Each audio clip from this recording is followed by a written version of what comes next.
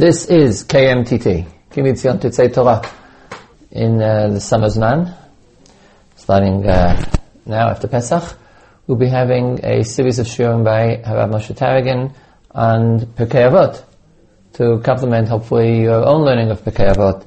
Each week, a different parak, one Mishnah, one idea, from each parak keeping up with the general learning. Harav Moshe Taragin. The second Mishnah of the second parak in Pirkei Avos cites a statement of Rabbi Gamliel, the son of Yehuda Nasi. Yehuda Nasi, as we know, was the Nasi, Rabbi Yehuda Nasi, and the Gemara in Ksuvos on Daf Kuf Gimel Amud Beis recounts that when Rebbe, namely Rabbi Yehuda Nasi, Rebbe's nickname, passed, he told everyone, I need to speak to my oldest son. Rabbi Gamliel was the oldest son of Rabbi Yehuda Nasi, of Rebbe. So Rabbi Gamliel entered the room, as was requested, and Rabbi Yehuda Nasi transferred the Nasius to him at that point. Transferred the reins of the Nasius. And he gave his son some advice. He said, my son, you should conduct yourself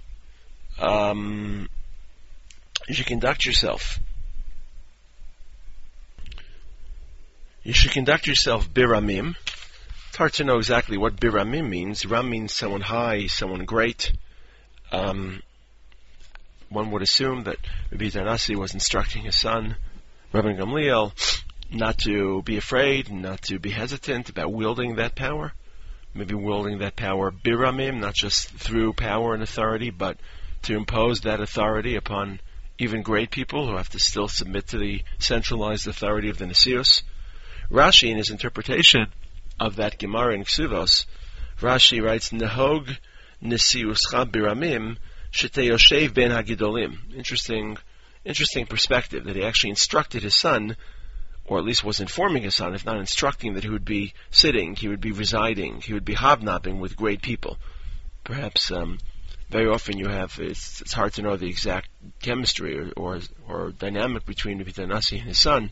Very often when a father achieves great stature and is accustomed to asserting his own personality and asserting that authority, very often a son will remain within the father's shadow, will feel inhibited about assuming the father's role and stepping into that father's role. So it could be that Yehuda Nasi is instructing his son that now it's your turn, now it's your administration, it's your career, and you have to step out of my shadow and sit with Ramim, sit with Gedolim.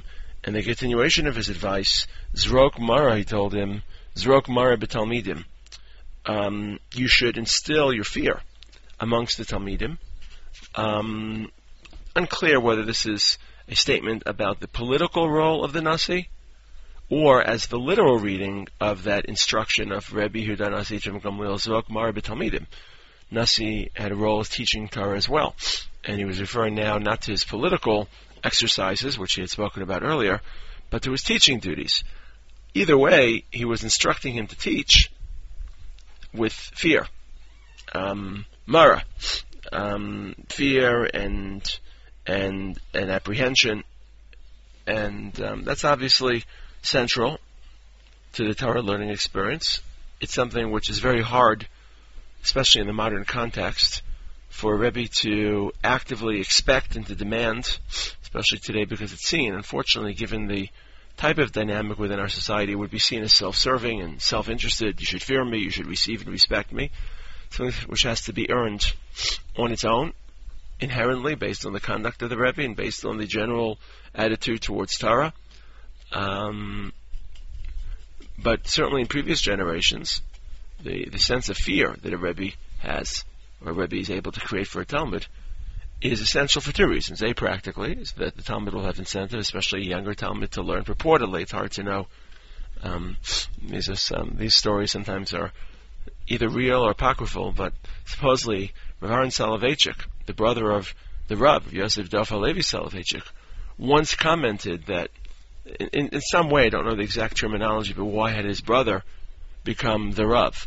There's nothing wrong with Rav Aaron Soloveitchik, who was a tremendous Talmud Chacham and a big Gadol, and unfortunately was someone whose career never really flowered, perhaps, to the degree that it could have. He was someone who, very often you have these figures in history who are great Rosh Yeshivas, great personalities, great Torah suppliers, but they just never enjoy the audiences that maybe they should have.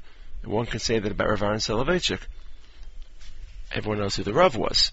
So Rav Aaron once said, how did the Rav, as it were, become who he was, while he, Rav Aaron Soloveitchik, the brother of the Rav, was? And again, it's a story that people say. It's hard to know if it really took place. It seems like a strange thing for Rav Aaron to say. But Rav Aaron Soloveitchik said that our father, Rav Moshe Soloveitchik, taught us Torah, and would become furious with us if we didn't remember or didn't understand a piece of Torah, and would actually, it seems like at some age, would actually express it in some physical fashion to create that fear, to create that sense of expectation. So Rav Aaron Soloveitchik used to say that my brother would tell the truth, I would lie. Namely, the Rav would be honest. If he didn't know something, he would fess up, and the father would evidently hit him somehow. Whereas Rav Aaron Soloveitchik would routinely say, I know it, even though he didn't, and that way he would escape punishment, but not necessarily, at least in his opinion, generate the same type of incentive that his brother would from the father's little assistance. But it's not just necessary practically to create, especially at a younger age, but the person who's teaching Torah is duplicating the experience of Har Sinai. When we receive Torah be'ema, be'yira, be'reses, u'bezeah, when one of the formative aspects of Har Sinai was the fear factor that we sat at the foot of the mountain and listening to HaKadosh Baruch Hu deliver the Torah. Halachically, Hakel is a reenactment of Har Sinai. The king is nominated to teach Torah, and the Rambam describes in Hilchos Chagiga the way the Torah should be taught, and the way that, more importantly, it should be listened to by the audience. And since it is a reenactment of Har Sinai, the Rambam stresses that you should try to listen at Hakel with fear, with concentration, with awe, and that's probably why the Melech is selected. It's hard for us to identify that in a Melech because we live in modern democracies where one person is invested with supreme power, is invested with the power to take life, not with impunity, but arbitrarily. So we don't really fear our leaders. We may respect them, we may feel awe about the office they represent, but we don't really have this inherent, visceral fear. But in those days, the king possessed that authority, and presumably his presence was able to create that fear, which was crucial to recreate the experience of Har Sinai, and not just Hakel. The Gemara in Megillah talks about the way that they used to learn, and they used to learn by the foot of the Rebbeim in order to recreate that sense of moral hierarchy. In fact, the Gemara in Megillah has a very interesting comment. Mimos Moshe v'Reb Gamliel lo hayu lemedim Torah ela me'umad, that they would only learn Torah while they were standing. That's how much respect and awe they would bring to Torah. But when Reb Gamliel died, so people became much more ill. The same Reb Gamliel we're talking about in our Mishnah, because people were ill and weaker, they would sit on the ground, or they would actually sit. And in that case, they would sit on the ground by the Rebbe, a practice which even that we don't recreate today. And the Gemara laments, it's actually a Mishnah in Sota, Mishamesa Reb Gamliel, when Reb Gamliel died, the Kavod Torah was lost because they would sit and they would be more relaxed when they were studying. So it's a very interesting and even almost ironic moment when Rabbi Yehuda Nasi transfers Nasias to his son Reb Gamliel and speaks about not just the way he should be wielding the political influence, but the way he should be conducting himself in his teaching duties. What's also interesting is just the scene itself. The Gemara in Ksubos said a father who we typically associate with learning and Torah delivery, and of course the role of the Nasi, actually calls his son in and transfers the reins and gives him this advice. It resembles, it's reminiscent of David HaMelech calling Shlomo, but the Melech and Shlomo, of course, were in a different era, and the Tanakh is a very different book, and for the Tanakh to record that succession in the final deathbed scene with David and Shlomo is one thing. For the Gemara in Ksubos to record it, it's a very interesting moment. Reb Gamliel had two children, Yehuda and Hillel. For whatever reason, neither of them became the Nasi after him, and the children of Yehuda assumed the Nasios after Reb Gamliel passed and was buried in a place called Beit Sharim, next to his father Rabbi Yehuda Nasi's burial plot, and it's in Eretz Yisrael. We find it today it's right near its summit called Summit Tishbi, by the Moshav called Sdei Yaakov. And that's a little bit of history and background about Rabban Gamliel. But now to the Mishnah itself. It's a very interesting Mishnah, or at least I'll choose the first part of the Mishnah, both at the general level as well as the specific details. Yafa Talmud Torah im derech eretz, she'egias shneim mishakachas avon. Now the literal interpretation, at least according to the overwhelming majority of Rishonim, is that Rabban Gamliel is issuing a statement about the importance of blending Torah study with work, with parnasa, with malacha, with a profession. There is one dissenting opinion, and it is a fascinating opinion, the opinion quoted in the Meiri. The Meiri quotes a suggestion that derech eretz refers to the term derech eretz in what we would call the modern jargon, in the modern sense. Derech eretz would mean respect, character traits, good relations with others, just general midos, as we would call them. We say the word derech eretz. Is that person he learns, but does he have derech eretz? And the literal translation of derech eretz, of course, is the way of the land, the way of the world, the way of people. And there's this connotation that Torah study has its own rhythm, and the world of Torah has its own values, internal, and that's really the way Torah should be. But it also has to be blended with derech eretz, the other set of standards. And in this case, that other sets of standards would be commonly agreed upon modes of decency and courtesy and niceness and sensitivity and selflessness, etc. So when Gamliel says Yafa Talmud Torah im derech eretz, at least one opinion maybe suggests the modern connotation of derech eretz, and therefore this statement would then be a reinforcement of the importance of personal development, of character development. It's an interesting idea, and it certainly finds much appeal to us. But textually it seems very strained. First of all, she'egias shnehem mishakachas avon, the continuation of this first part of Rabban Gamliel's statement, working, striving, toiling for each, makes a person forget the tendency, the inclination, the desire for sin. Why would character development necessarily, and working at it, absolve a person? In theory, again, if you're interested in improving your character, you wouldn't steal, you wouldn't cheat, because you're trying to improve your moral virtue. Why would you transgress or violate gross moral crimes? But there could certainly be other types of averos that aren't directly related to morality, that are more personal averos, benadon l'makam averos, which may in some way be deterred by character development outside of the routines and protocols of Torah, but may not. In theory, a person who may be very actively and aggressively involved in moral character development and what we would call derech eretz may have vulnerabilities, may have certain susceptibilities to avera. So it's hard to imagine that it would be such a blanket statement that working on midos or working on derech eretz would absolve a person, or at least aid a person in the battle against chait. And of course, the continuation of the Mishnah also sounds as if Rabban Gamliel wasn't referring to character development. V'chol Torah she'ein imam melacha. Any Torah without work, safa b'teilah, it will fail. V'goreret avon, it will cause chait. That too seems a lot more explicit. The first part of Rabban Gamliel's statement was derech eretz. Derech eretz has that ambiguity. It could refer to work, it could refer to, as I mentioned, character development. But the end of the statement, malacha seems to be, in the literal sense, work and malacha.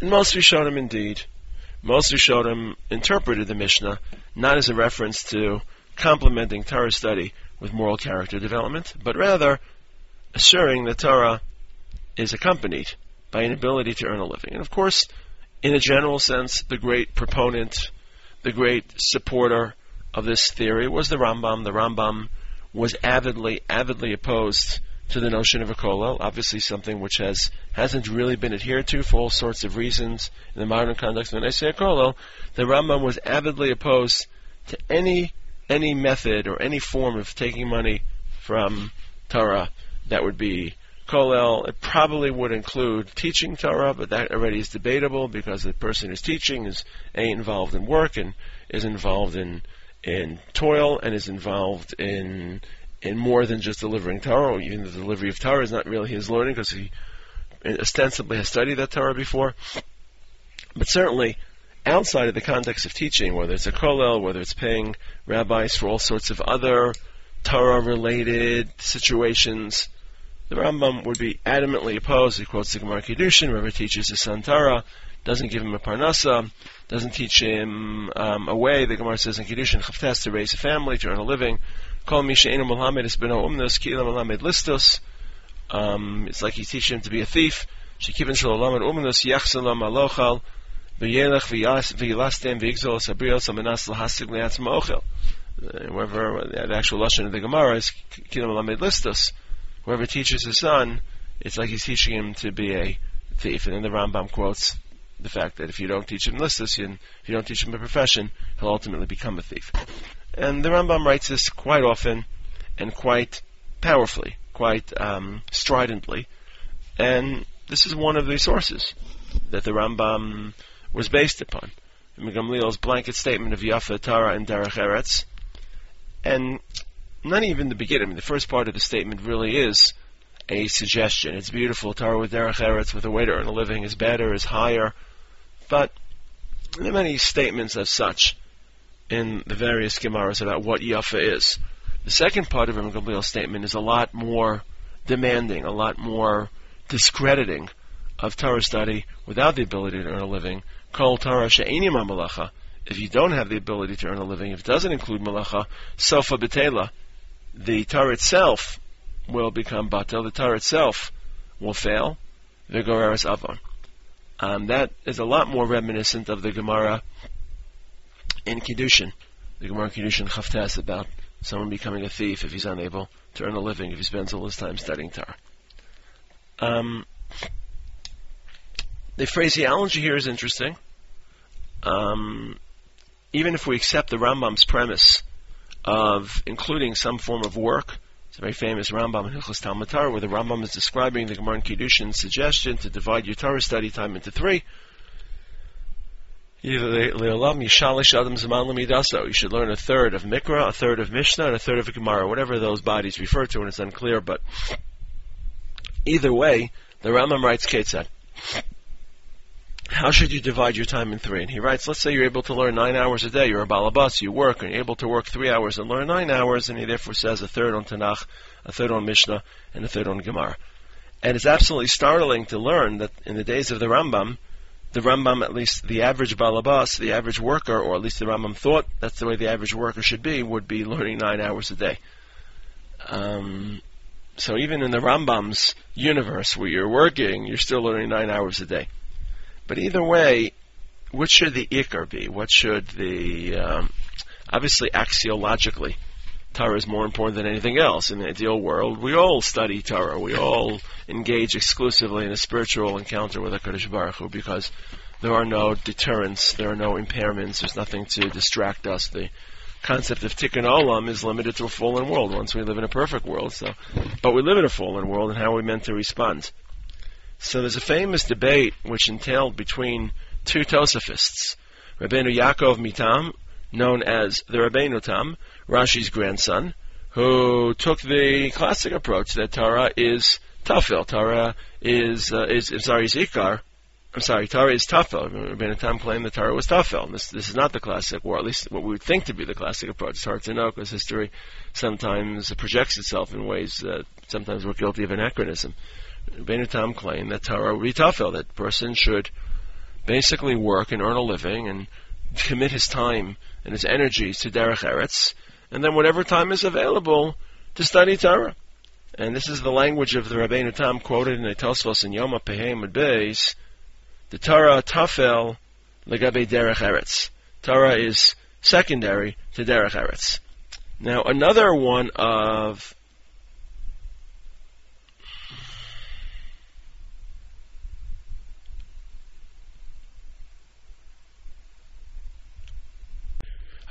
the Tosafists, Rabbeinu Elchanan, argued with Rabbeinu Tam and took what we would call to be the, at least presumed, Torah-centric approach. That it's impossible to say that Torah isn't the central. Torah is the central one, and Derech Eretz is an accompaniment. Now, a lot of their machlokas centered around this Mishnah, centered around understanding the dynamic of this, what is called in the English language, preposition. A preposition is a grammatical term connecting, to, for, between, with. So here the term im, with, that preposition, creates a controversy. Yafet Talmud Torah im derech eretz. Is Torah more important? Is derech eretz more important?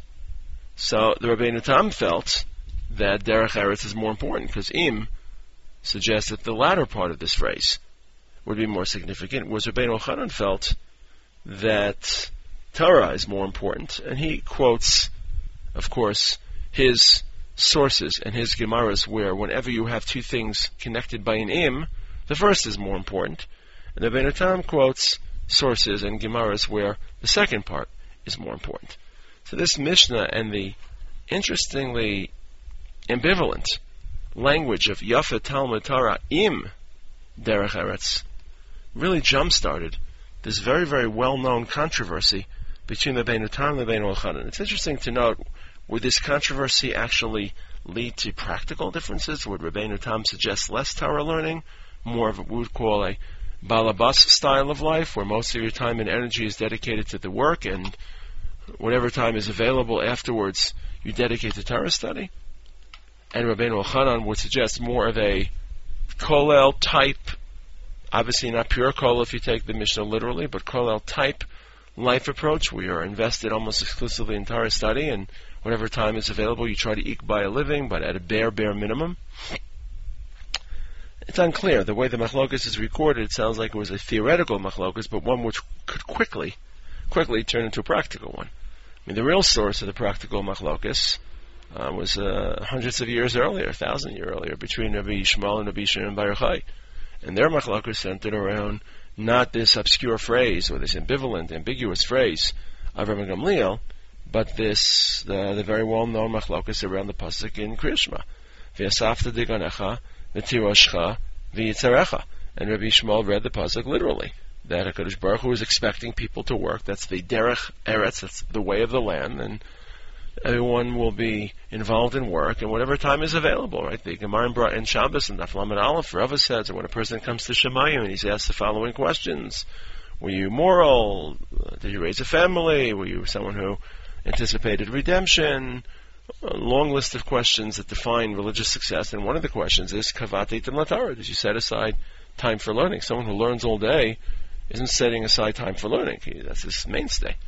So presumably that's how HaKadosh Baruch Hu expects most people to conduct themselves. And Rabbi Shimon Bar Yochai said no, that if you're so committed to plowing and sowing and planting and harvesting and processing, when will you have time for Torah study? And instead he says you should commit entirely to a life of Torah and assume and hope that HaKadosh Baruch Hu will provide whatever meager and means you need to survive through other agents, through other people, through other forces, but you should dedicate yourself entirely to Torah study. And the Gemara concludes that famous machlokas, Harbe Aser Rabbi Yishmael va'alu biyadei. Many people followed Rabbi Yishmael's mandate and they were successful. Harbe Aser Rabbi Shimon Bar Yochai va'lo aser biyadei. Obviously, Rabbi Shimon Bar Yochai's approach is much more austere and much more difficult to succeed at. But either way, that is a much more practical debate.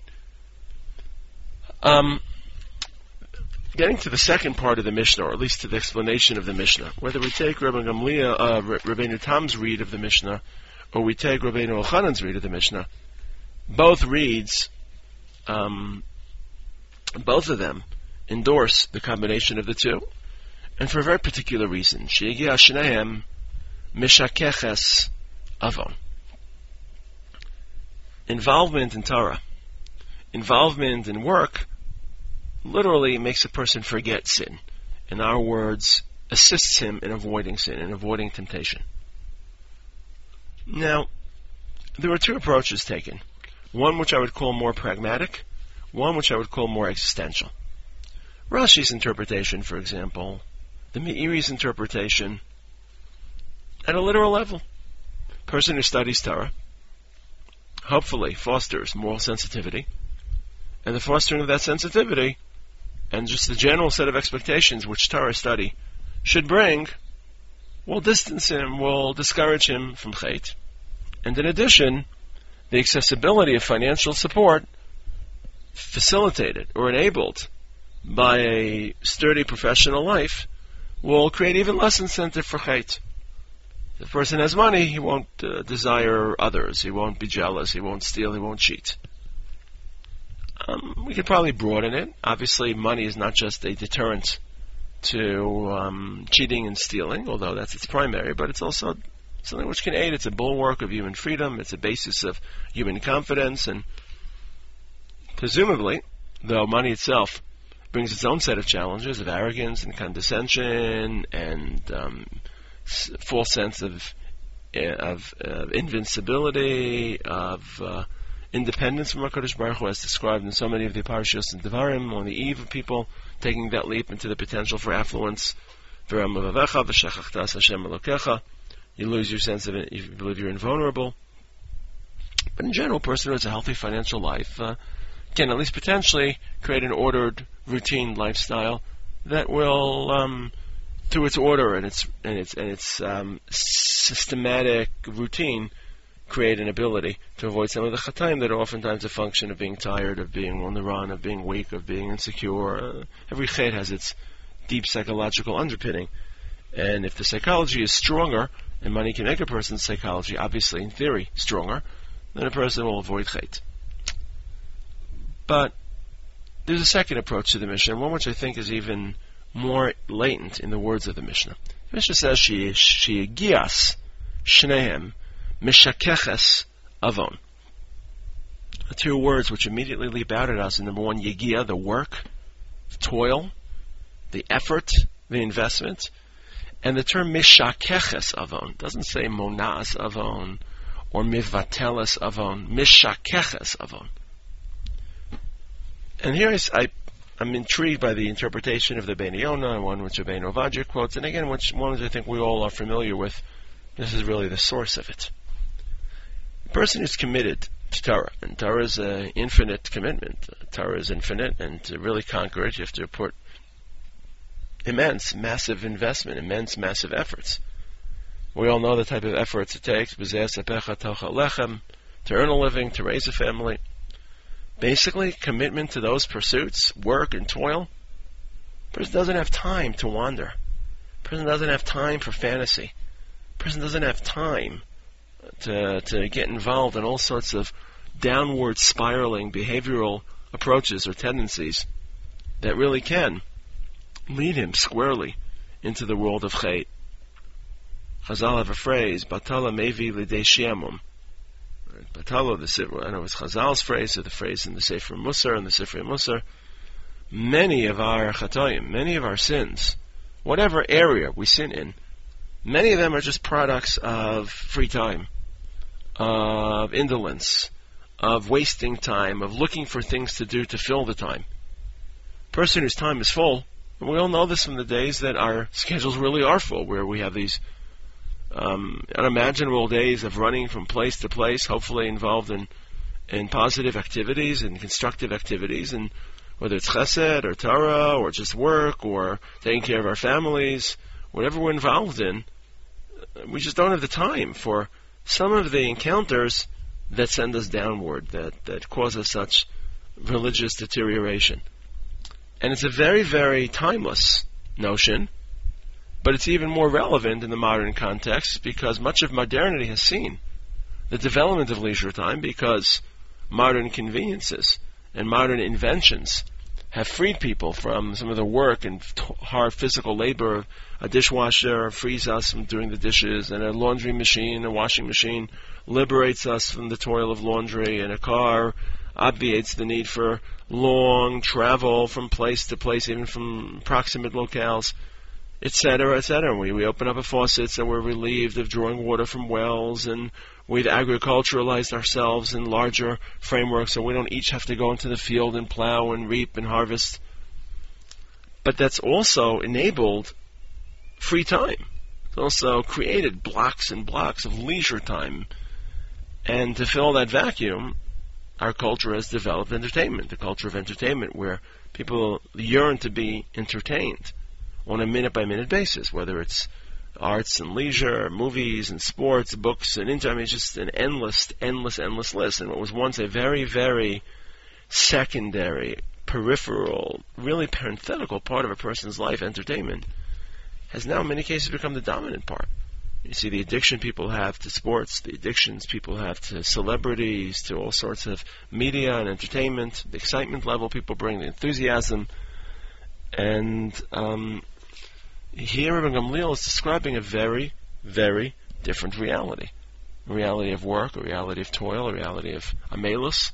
Not just amelus in Torah, but a reality of just working at life, just investing efforts and energies in one which, aside from its own value, the ennobling product of having a work ethic, the accomplishments itself, but you just don't have the time for many of the bad interests and bad pursuits that can court chait, mishakech hasavon.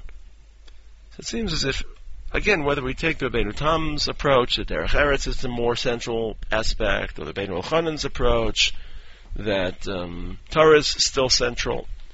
Either way, this Mishnah talks about the importance of weaving the two, and not just in the Rambam sense, practically to avoid becoming a thief, but in our moral crusade to avoid some of the character and human weaknesses that are so often detrimental to human virtue. Working hard at Torah, working hard at earning a living, can be a tool in avoiding some of those pitfalls.